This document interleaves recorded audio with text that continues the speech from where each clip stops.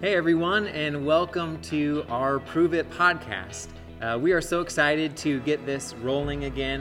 Many of you know last year we had this Bible study we did as a church, and so we've expanded that a little more this year. We're going to be going through the book of Mark here. We're going to release our first episode in the coming days. But we thought it would be good to sit down and before we dive into Mark and have a conversation just around studying the Bible and maybe provide you some helpful practical tools for how to get the most out of your Bible study. And so I'm so glad to be joined with having Mr. Christopher Shaw with us. Thank you. And so Christopher, you've been a part of LeClaire for how long?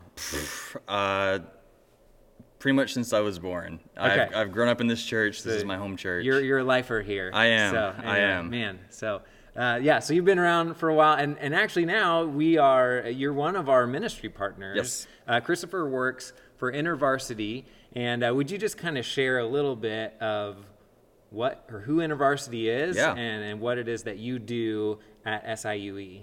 Yeah, so I work for InterVarsity Christian Fellowship. They are a college ministry, so we work with college students. I specifically work with the students at SIUE. And kind of my job and my position is I am a campus missionary. So kind of like how there are other missionaries who go to Haiti or Kenya, that's their mission field. For me, my mission field is the college campus. And so I spend a lot of time coaching and training other leaders or other students to be leaders and to be missionaries themselves, to be missionaries in the classroom, to be missionaries in their dorm, in their organizations, their sports teams, wherever it may be. So, okay. And like what an important season in people's lives. Students are coming in out of high school, trying to decide what they're going to do with their life and thinking about the purpose of their life. Yeah. And I think what a great time to intersect and try to provide ways for them to connect with the truth of God and the gospel. And actually, recently I had the chance to go and sit in one of your Bible studies. You had a time where you were meeting with your small group leaders, and then they go out and kind of lead other students through just a Bible study. And I really enjoyed getting to see you in action and really was encouraged by the involvement and the engagement of these students. And I know we've talked about this. I mean, college students sometimes get a bad rap, but we were both in college at some point of maybe being a little flaky, a little lazy, but that's not what I saw in this environment. I mean, there were people there, and I know some of them were relatively new to the faith, but they were asking really great questions. And, I think one of the things that I noticed is, and I think one of the things you guys try to accomplish is helping people know that the Bible doesn't have to be intimidating. Mm-hmm. And even though it's this massive book, anybody, even just using the Bible in and of itself, can really come to know what God's Word means and its purpose in our lives. And I think a lot of maybe what college students might face and some of that intimidation is what a lot of adults face. And so that's why you're here, to maybe share a little more about that process. And so we're glad that you are going to help walk us through, maybe provide some tools to help in our own Bible study. So we can kind of just jump in. Yeah. If you would maybe start to share, you meet with these students and kind of walk them through and help them learn how to study the Bible. What's your main approach and how do you accomplish that? Yeah, so our small groups that we have every week, those are led by students. And so like you said, I meet with my student leaders first, train them, we go over the scripture and prep them for it, and then they can go off and then teach their own small group too. So one of our big goals is to teach students how to study scripture. Which we'll kind of get into a little bit. But it's the idea of studying inductively, is really diving deep into being aware of what's there, and kind of being like a detective. It's pretty fun. Yeah. So when you say inductive, that's not a word we use very often. Right. Yeah. What is that? What do you mean? Yeah. By so inductive, which would be the opposite of deductive. So inductive is when you start with the details of something and then you go to the general. You kind of move outwards towards the general. Okay, gotcha. No, that's good. And why would you say that's important when we approach the Bible to study it inductively? Yeah, the idea is like I said, it's kind of be like a detective. So you have there's a detective, when they go to a crime scene, right? They look for all the clues that are there, and then from the clues, then determine what happens. Whereas on the other end, you have a lawyer who only goes to a crime scene only to find out evidence that only supports his view. Okay. And I think that's probably where a lot of people have trouble, and I think we're probably all guilty of it at times, where it's, we come in with an objective, and we start to maybe look for scriptures to help prove that. And really, you can pull from a lot of different places and almost get the Bible to say what you want it to say, but that is not how we want to approach Scripture. Yep. And I think that's good because you're kind of highlighting, first and foremost, before we get into some of the practical how-to, there is this attitude that we need to approach Scripture with. And it is just knowing that, kind of coming, laying our own preconceptions to the side, and really asking the question, what does God's Word say, and what did it mean to the original audience? Right. And sometimes we have to really work at putting ourselves in their shoes. But I love that example of, a detective versus a lawyer. Because, a lawyer, they've got an objective. They're looking for evidence to prove that. So they may leave some evidence out if it goes against theirs. But detective, they're wanting to know everything that's going on and just starting there. Yeah. So I think, as we think about studying the Word of God, we definitely want to always approach with that attitude. But then how we do that, there's probably some different methods, and you guys have a specific method that you teach. If you would maybe just kind of share a little bit about that. Yeah, so one thing that you said before is it's an attitude and a method. And so going into it, being willing to be open to what the Scripture has to say, right? I think one of the most hurting things, that's not the right way to put it, but one of the most detrimental things to Christians when they read the Scripture can actually be their familiarity with the text. Okay. Especially as somebody who grew up in the church. Yeah. Grew up in the church, I hear all these Bible studies, I hear all this Scripture. And so when I go to study the Scripture that I've seen 100 times, right, it's super easy for me to be like, oh yeah, no, I've read this before, I know what they're saying, I know what's going on, cool, that's that. But Scripture is so much more than just being able to read it, right, and just get something from it automatically.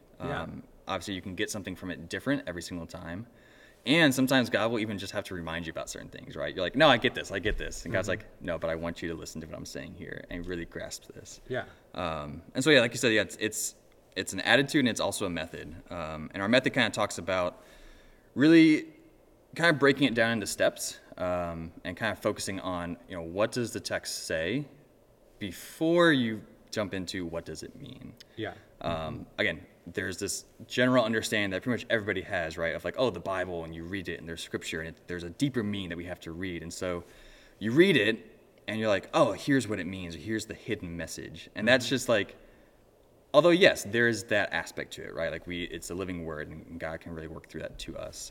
But so often do we jump straight into interpretation. And that's kind of what our method helps break down. So before we jump into interpretation, what's the Scripture actually saying first? That way we can make sure our interpretation is correct. Is accurate. Yeah. No, that's great. Yeah. So kind of thinking now practically, you're meeting with your leaders. Tell me a little bit of where do you begin with that? Yeah. So first thing, we love printing it out on an actual piece of paper. It's printing out the actual Scripture. Printing out on the actual paper. I think I have some. Yeah, so we use a manuscript. And so basically what a manuscript is, it's a printed passage with nothing but the Bible text itself. So there's no paragraph breaks, there's no titles, there's usually wide margins because it's meant to be written on. Okay. Okay, so you use this manuscript method. So a couple questions for you. One is there too much Scripture? Is there a certain amount that is good for a time that you're studying? Yeah, so we around 20 verses, give or take. Some. It just kind of depends on the chunk of Scripture that we're studying for that day. Sometimes it's as few as 15. Sometimes it's as most as 40. Okay. Okay. So it somewhere can vary. in there. Yeah. Okay. Okay. So, and then why would you say, I think a lot of people, they come to a Bible study now, we've got the Bible on our phones. What value does kind of going through this manuscript, like you say, bring compared to maybe how we might approach it normally? Yeah, I think a manuscript, it's a physical piece of paper, right? And so it's easier to work with. Like I said, we're on our phones all the time, we're on our laptops all the time. And being able to, I don't know about you, like being able to write down on something and underline it and highlight it, maybe even jotting down questions as we're doing or journaling. It's just, it enables you to interact and engage with the scripture that much deeper and just that much easier. Sure. Yeah, I'm a big, any books that I read, I'm a slow reader, but Yeah. I underline everything. Yep.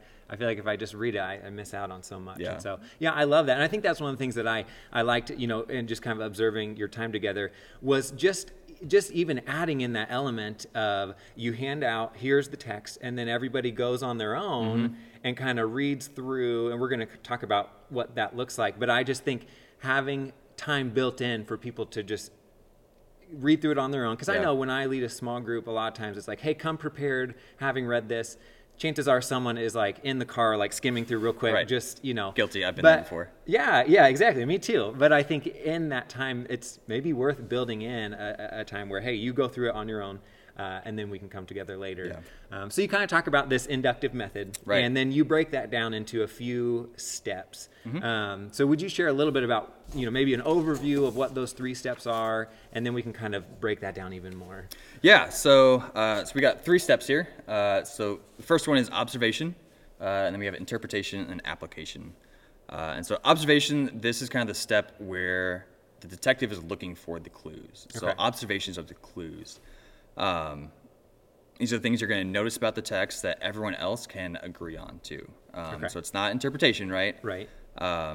And at this point, it's really important to kind of stay on the what does it say part, again, without jumping to what does it mean. And which can be hard. Right, it's hard, and it's frustrating, which we'll talk more about here in a second. And the second step is interpretation. So this is where we start bringing meaning to the passage. And a great way to do that is you take your observations that you made, and then you turn those into questions. Okay. Asking good questions. What is the author? If the author was here right now, what would he say about it? Okay. And then the last step is application, which is really kind of putting what you've learned and what you've experienced into practice. Yeah. It can be a little misleading sometimes to use the word application, because I think sometimes we think, we can just apply whatever we like, right? Kind of like we just apply it to our life like lip balm, And so, but it's really, I think it's during the application part that it's an invitation really for God, from God to really align with His Word. Right. And I think even the purpose of our podcast, we have kind of our tagline is we exist to study the Word of God and then to prove it in our lives. Like we want to take those truths, but then we want them to be lived out and how we live and how we follow Him. And I've always heard too, and I like this, like with observations, there's any number of observations you can make. Yep. But interpretation, as you get down to it, there really is most of the time, unless it's like I think about like a parable that Jesus, and that has sort of this, it tells a story, but there's a little deeper meaning, so there's kind of a double meaning there. But most passages, the author has one intended meaning, and when we just study Scripture and even kind of take this approach, we most of the time can get there. Yep. And so there's, the author had one intended purpose, but then application, again, can be numerous. Like we take that truth and there can be infinite ways in how we apply it in our lives. Absolutely. And so Absolutely. I think it's good kind of just to think through that. So, okay, so let's go through each of these. I think a lot of this is like, I like to play tennis, and I think any sport you may play. And like if you're serving and learning a serve, there's all these different elements. Like how high do you toss the ball, and what do you do with your feet? And so this is almost like breaking down into these elements. And at some point, I think the more you do this, it just becomes more fluid, and you get used to it. But it's good to really slow down and say, how do we best approach Scripture? So kind of kicking things off, observation-wise, what does that look like, and what are we trying to observe when we read through a passage? Yeah, so observations, these are things, again, like we said, like the clues that the detective is looking for. Okay. So it could be the who, what, when, wheres. It could be, even got some different kind of categories. So you've got content, so things like character, relationships, time or numbers. There's also connections. So repetition, are there words or phrases that are repeated, or even themes that are repeated throughout the Scripture? Okay, so that would be maybe more like sentence structure, or some of the same words. Yeah, kind of like literary kind of terms, literary phrases. Okay. Cause and effect, so for example, Jesus says, follow me and I will make you fishers of men, right? So the cause would be follow me, the effect would be you'll become fishers of men. Okay. So things like that. Yeah. Yeah. And the other is context too. So passages like before, after, where does this fall into the broader scheme or the broader story of that book of the Bible? Where does it even fall into the entire Bible too? Sure. Yeah. No, those are all good. And I think even, like with some of this stuff too, and we talked about, I think the more you go through this process, the better you'll get. I think even context, it can be hard to know, where does this fit in? But the more you do this, the more you learn that overarching story. Yeah. So when you're going through this, you actually have, your students look for these elements. And so they would maybe take their paper and like highlight and underline these observations, maybe jot a note in the margin. Yeah. That's, I think, again, it's being able to interact with it. And I wish I tried to find a good picture to kind of show up on the screen, but I couldn't find a good one. But yeah, you'll see this manuscript study like after we get done with it, and it's just like there's just scribbles all over it, and there's lines connecting things, and there's circles, and there's different colors.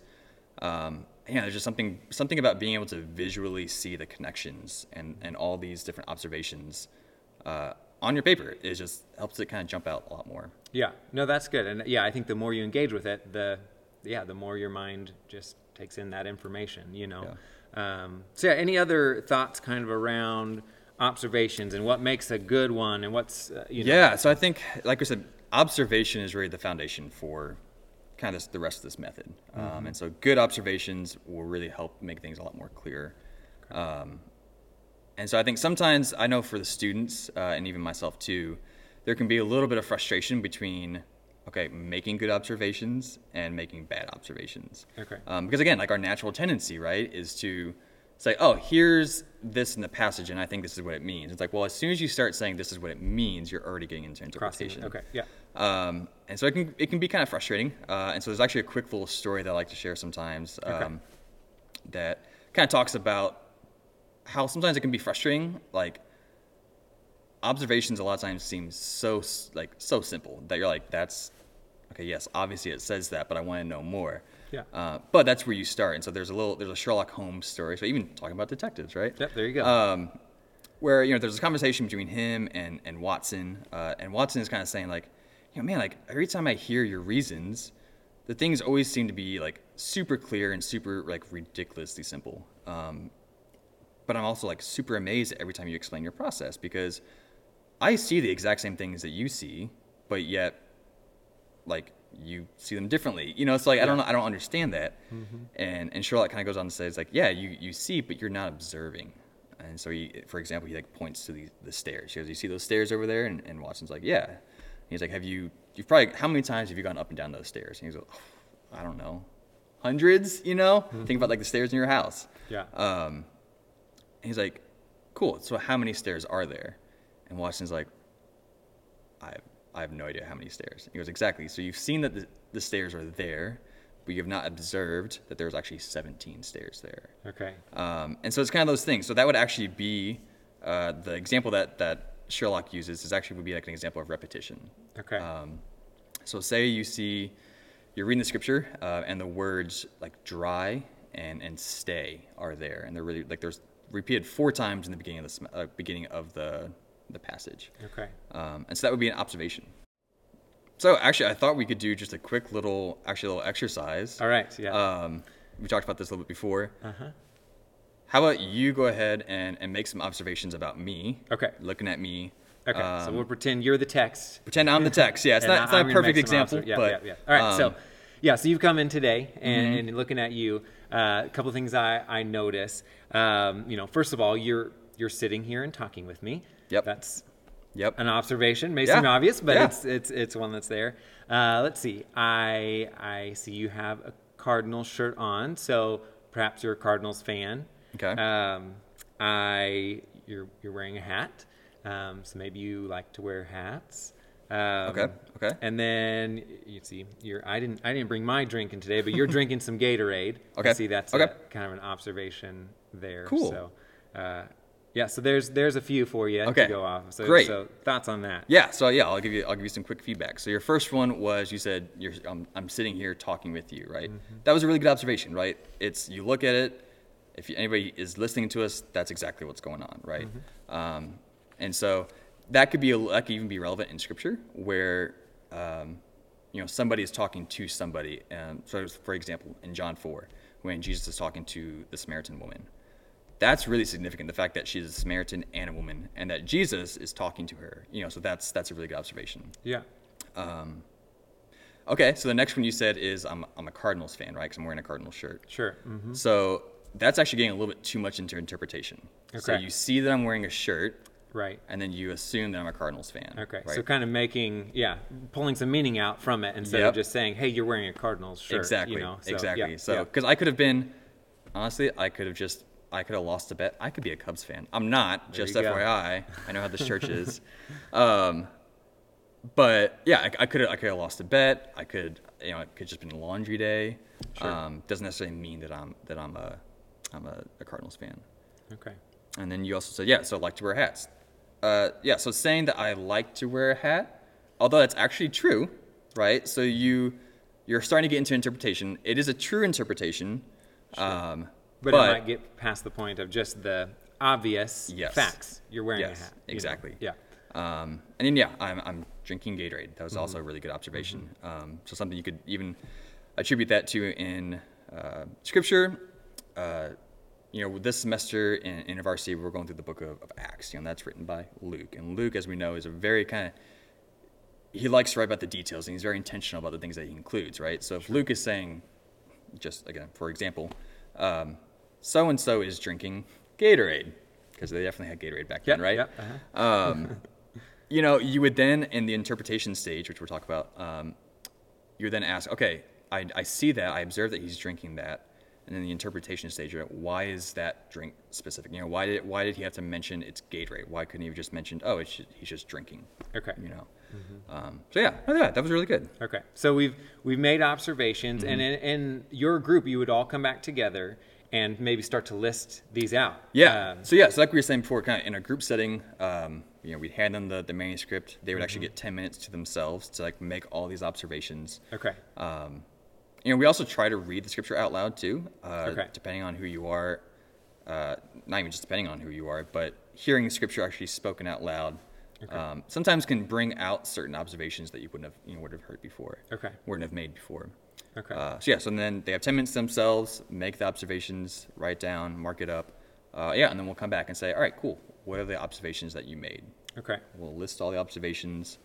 And then after that, we'll move into interpretation. So you're moving from there. We finished that, and then moving on into the interpretation section. Right. So what does that look like? I know you mentioned earlier, you kind of take those observations and turn them into questions now. Yeah. So, what does that all look like? Yeah, so like I said, during the interpretation kind of phase, this is where, again, we're gaining clarity about what is the Scripture actually meaning. So this is finally where we get to bring meaning to the observations that we made. Okay. So this is the part where usually students will jump into it because they, as I'm hoping that we do, I hope as everybody does, have lots of questions, right? Yeah. And so we'll jump into questions.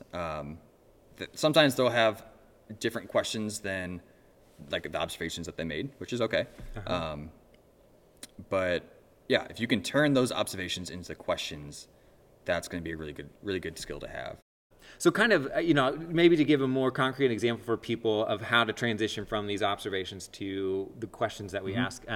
Thinking about a good concrete story, I like the story in John chapter 2 where Jesus, it's this first miracle that John tells us that Jesus does of turning water into wine. And it's a unique story. And so if you're familiar, in the story, he's at this wedding and the wine runs out. Mm-hmm. And we can observe, and I've got it up in front of me here, Mary, it says, goes to Jesus and tells him there's no more wine. And so perhaps an observation is there's no wine, and that's somewhat significant. Why would Mary feel like she would need to tell Jesus this information?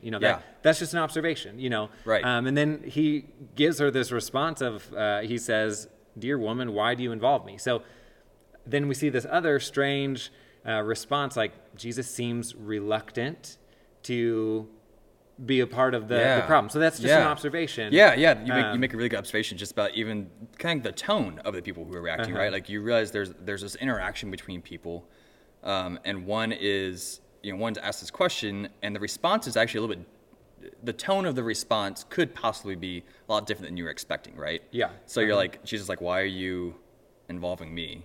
You know, like, Yeah. because we read that, or at least when I read it, she's hopefully wanting him to do something about it, possibly. Yeah. And so then maybe a question out of it is, why was Jesus reluctant? Or why did Mary feel that she needed to, so then you start asking the questions about it. And and so once you have your questions, then what's kind of the next step that you guys walk through? So once we kind of got some questions, then you answer the questions. Okay. And so this is really important to also use.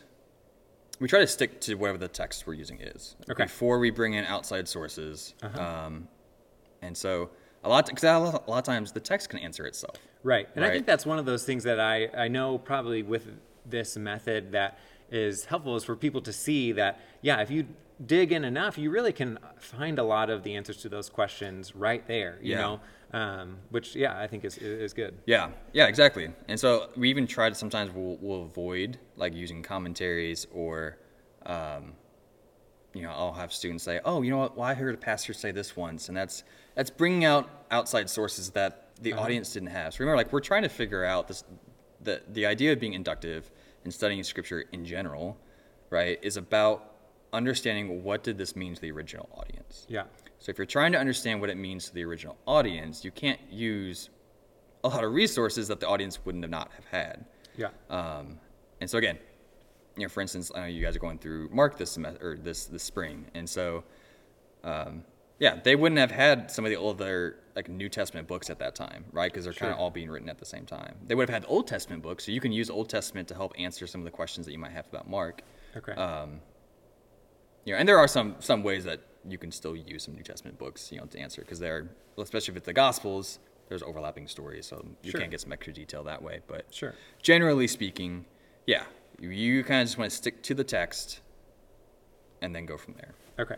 So you go through your questions, you try to answer them, and there may be some that you can't quite, that happens, and I think in those moments, if you do have an outside source, but I like the idea of doing as much as you can on your own, and part of that is good for that process for us to go through. I think that is something that helps Scripture sink in a little more too, and then out of that, so you've kind of come up and answer these questions, then what's next? So the next part is, so now we've figured out what it means and we feel like we've kind of experienced Jesus in those ways. It's time for application. Okay. So we will kind of go into putting into practice kind of what we've learned. And the goal as you're studying scripture is not just gaining information, right? The goal is actual transformation. It's the living word. And so here, this is the chance of when we actually put into practice what we just learned, kind of answering the so what. So given that we've encountered Jesus, encountered God in these ways, how do we then take this and align it? How can we align our life with what we're learning? So we usually start this kind of coming up first with a main truth. Okay. So we've made observations, we've asked questions, we've figured it out, and then now that we've kind of have an understanding it, I ask them, all right, I want you to put kind of what you learn, what do you think is the main point or the main truth of this passage into a quick, couple sentences. It's not a summary. A summary would be more of a paragraph, whereas like the main truth is a little bit more, it's kind of like a tweet. You only have a certain amount of characters to kind of make it concise. So maybe like, for example, we kind of talked about that John 2 story, and I haven't gone through the whole passage or the whole story, so this is just off the top of my head, but maybe a main truth, even just from what we talked about, is something along the lines that, we see, Jesus had a plan in his life, but was willing to be interrupted to serve others, or something like, that's something like that, to summarize the whole thing. But something shorter, one sentence that gets to that main idea. And again, I know even like in writing a sermon, that's a lot of what we try to get to. What is just that main idea? Exactly. Yeah. Mm-hmm. So looking over kind of like what you use the key observations, you use the key questions. What was the main problem or the tension, and how is that resolved? Usually too, it's always super helpful when Jesus is in the story, because usually there's something that he says, you're like, okay, you can just kind of pick that out and look like that's the main truth. Okay. You know, so for instance, in Luke 19, this is, when he's talking to Zacchaeus, at the end of that scripture, he says, "Today salvation has come to this house, for the Son of Man came to seek and to save the lost." Okay. That right there, Pretty clear. That's the main truth. Yes. This is what Jesus came to do, and this is what he's doing. Perfect. So, Okay. but yeah, so now that you've kind of made it into a concise statement or a little tweet, and you have a clear picture of what this passage is saying, then again we move into applying it. Okay. And so, usually in a Bible study, these would be questions that I will already provide my students. Okay. And so usually there's 3 types of questions. There's one for, non-believers. Usually there's one and then there's a couple for believers, and, kind of, basically there's an application for everybody. Okay. And so, but if you're kind of doing this by yourself and kind of doing this by not with a group or not within our study where questions are being given to you, things to think about now that you have your main truth, is if I really believe this main truth, how would it change my beliefs? How would it change my actions? How would it change me? Okay. And from there, what is an action that I can do from this? Okay. Is there something I need to do? Is there something I need to stop doing? Is there an attitude that I need to change? Again, it's pretty simple at that point. How do you apply it? How do you put it into practice? Yeah, and that's a good question. Yeah, of this main truth, how would that change my life? And then you, if you're leading a group, or even if you're doing it on your own, then people can begin to share. Yeah. And that's where maybe a little more creativity comes in, because there are a number of ways to apply some of those truths. So, yeah. Anyway, okay. Absolutely. Well, that's good. So this is kind of the whole process, and It is. and again, we talked about this is something, hey, on your own, maybe to help in your own personal Bible study, or with your leading a group or a part of a group. But I do think it's good to really break down and see sort of both the attitude and then this method. And again, it just is helpful at getting the Word of God to soak into our minds and to our hearts. So just kind of another question as we begin to close here. As you maybe in your own ministry, as you've done this with students, what are some things maybe that you've noticed, or why is it significant or important for people to approach Scripture in this way and to have that attitude of starting fresh and just learning to see what it says? Why does that matter? Yeah. I think the first thing I'll say is the students, they really enjoy this. They have so much fun. And I think being able to actually talk about it and break it down in this way, it leads to a lot more discussion, right? And especially it's one of those things too, when something's a lot more clear, you get a lot more excited about it, right?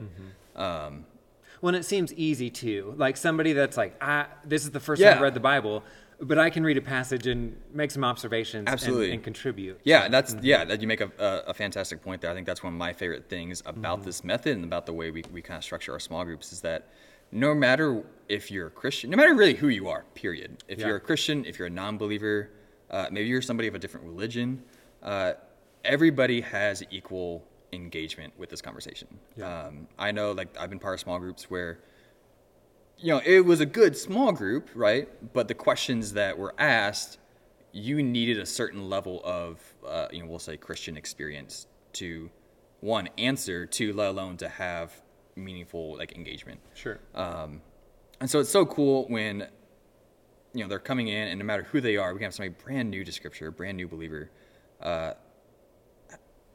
have equal engagement. So kind of for anyone that might be watching and wants more information, is there some resources that maybe you have, or a place you can direct them to maybe walk through some of this?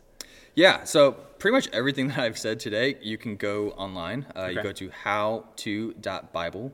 Okay. So HOWTO.BIBLE.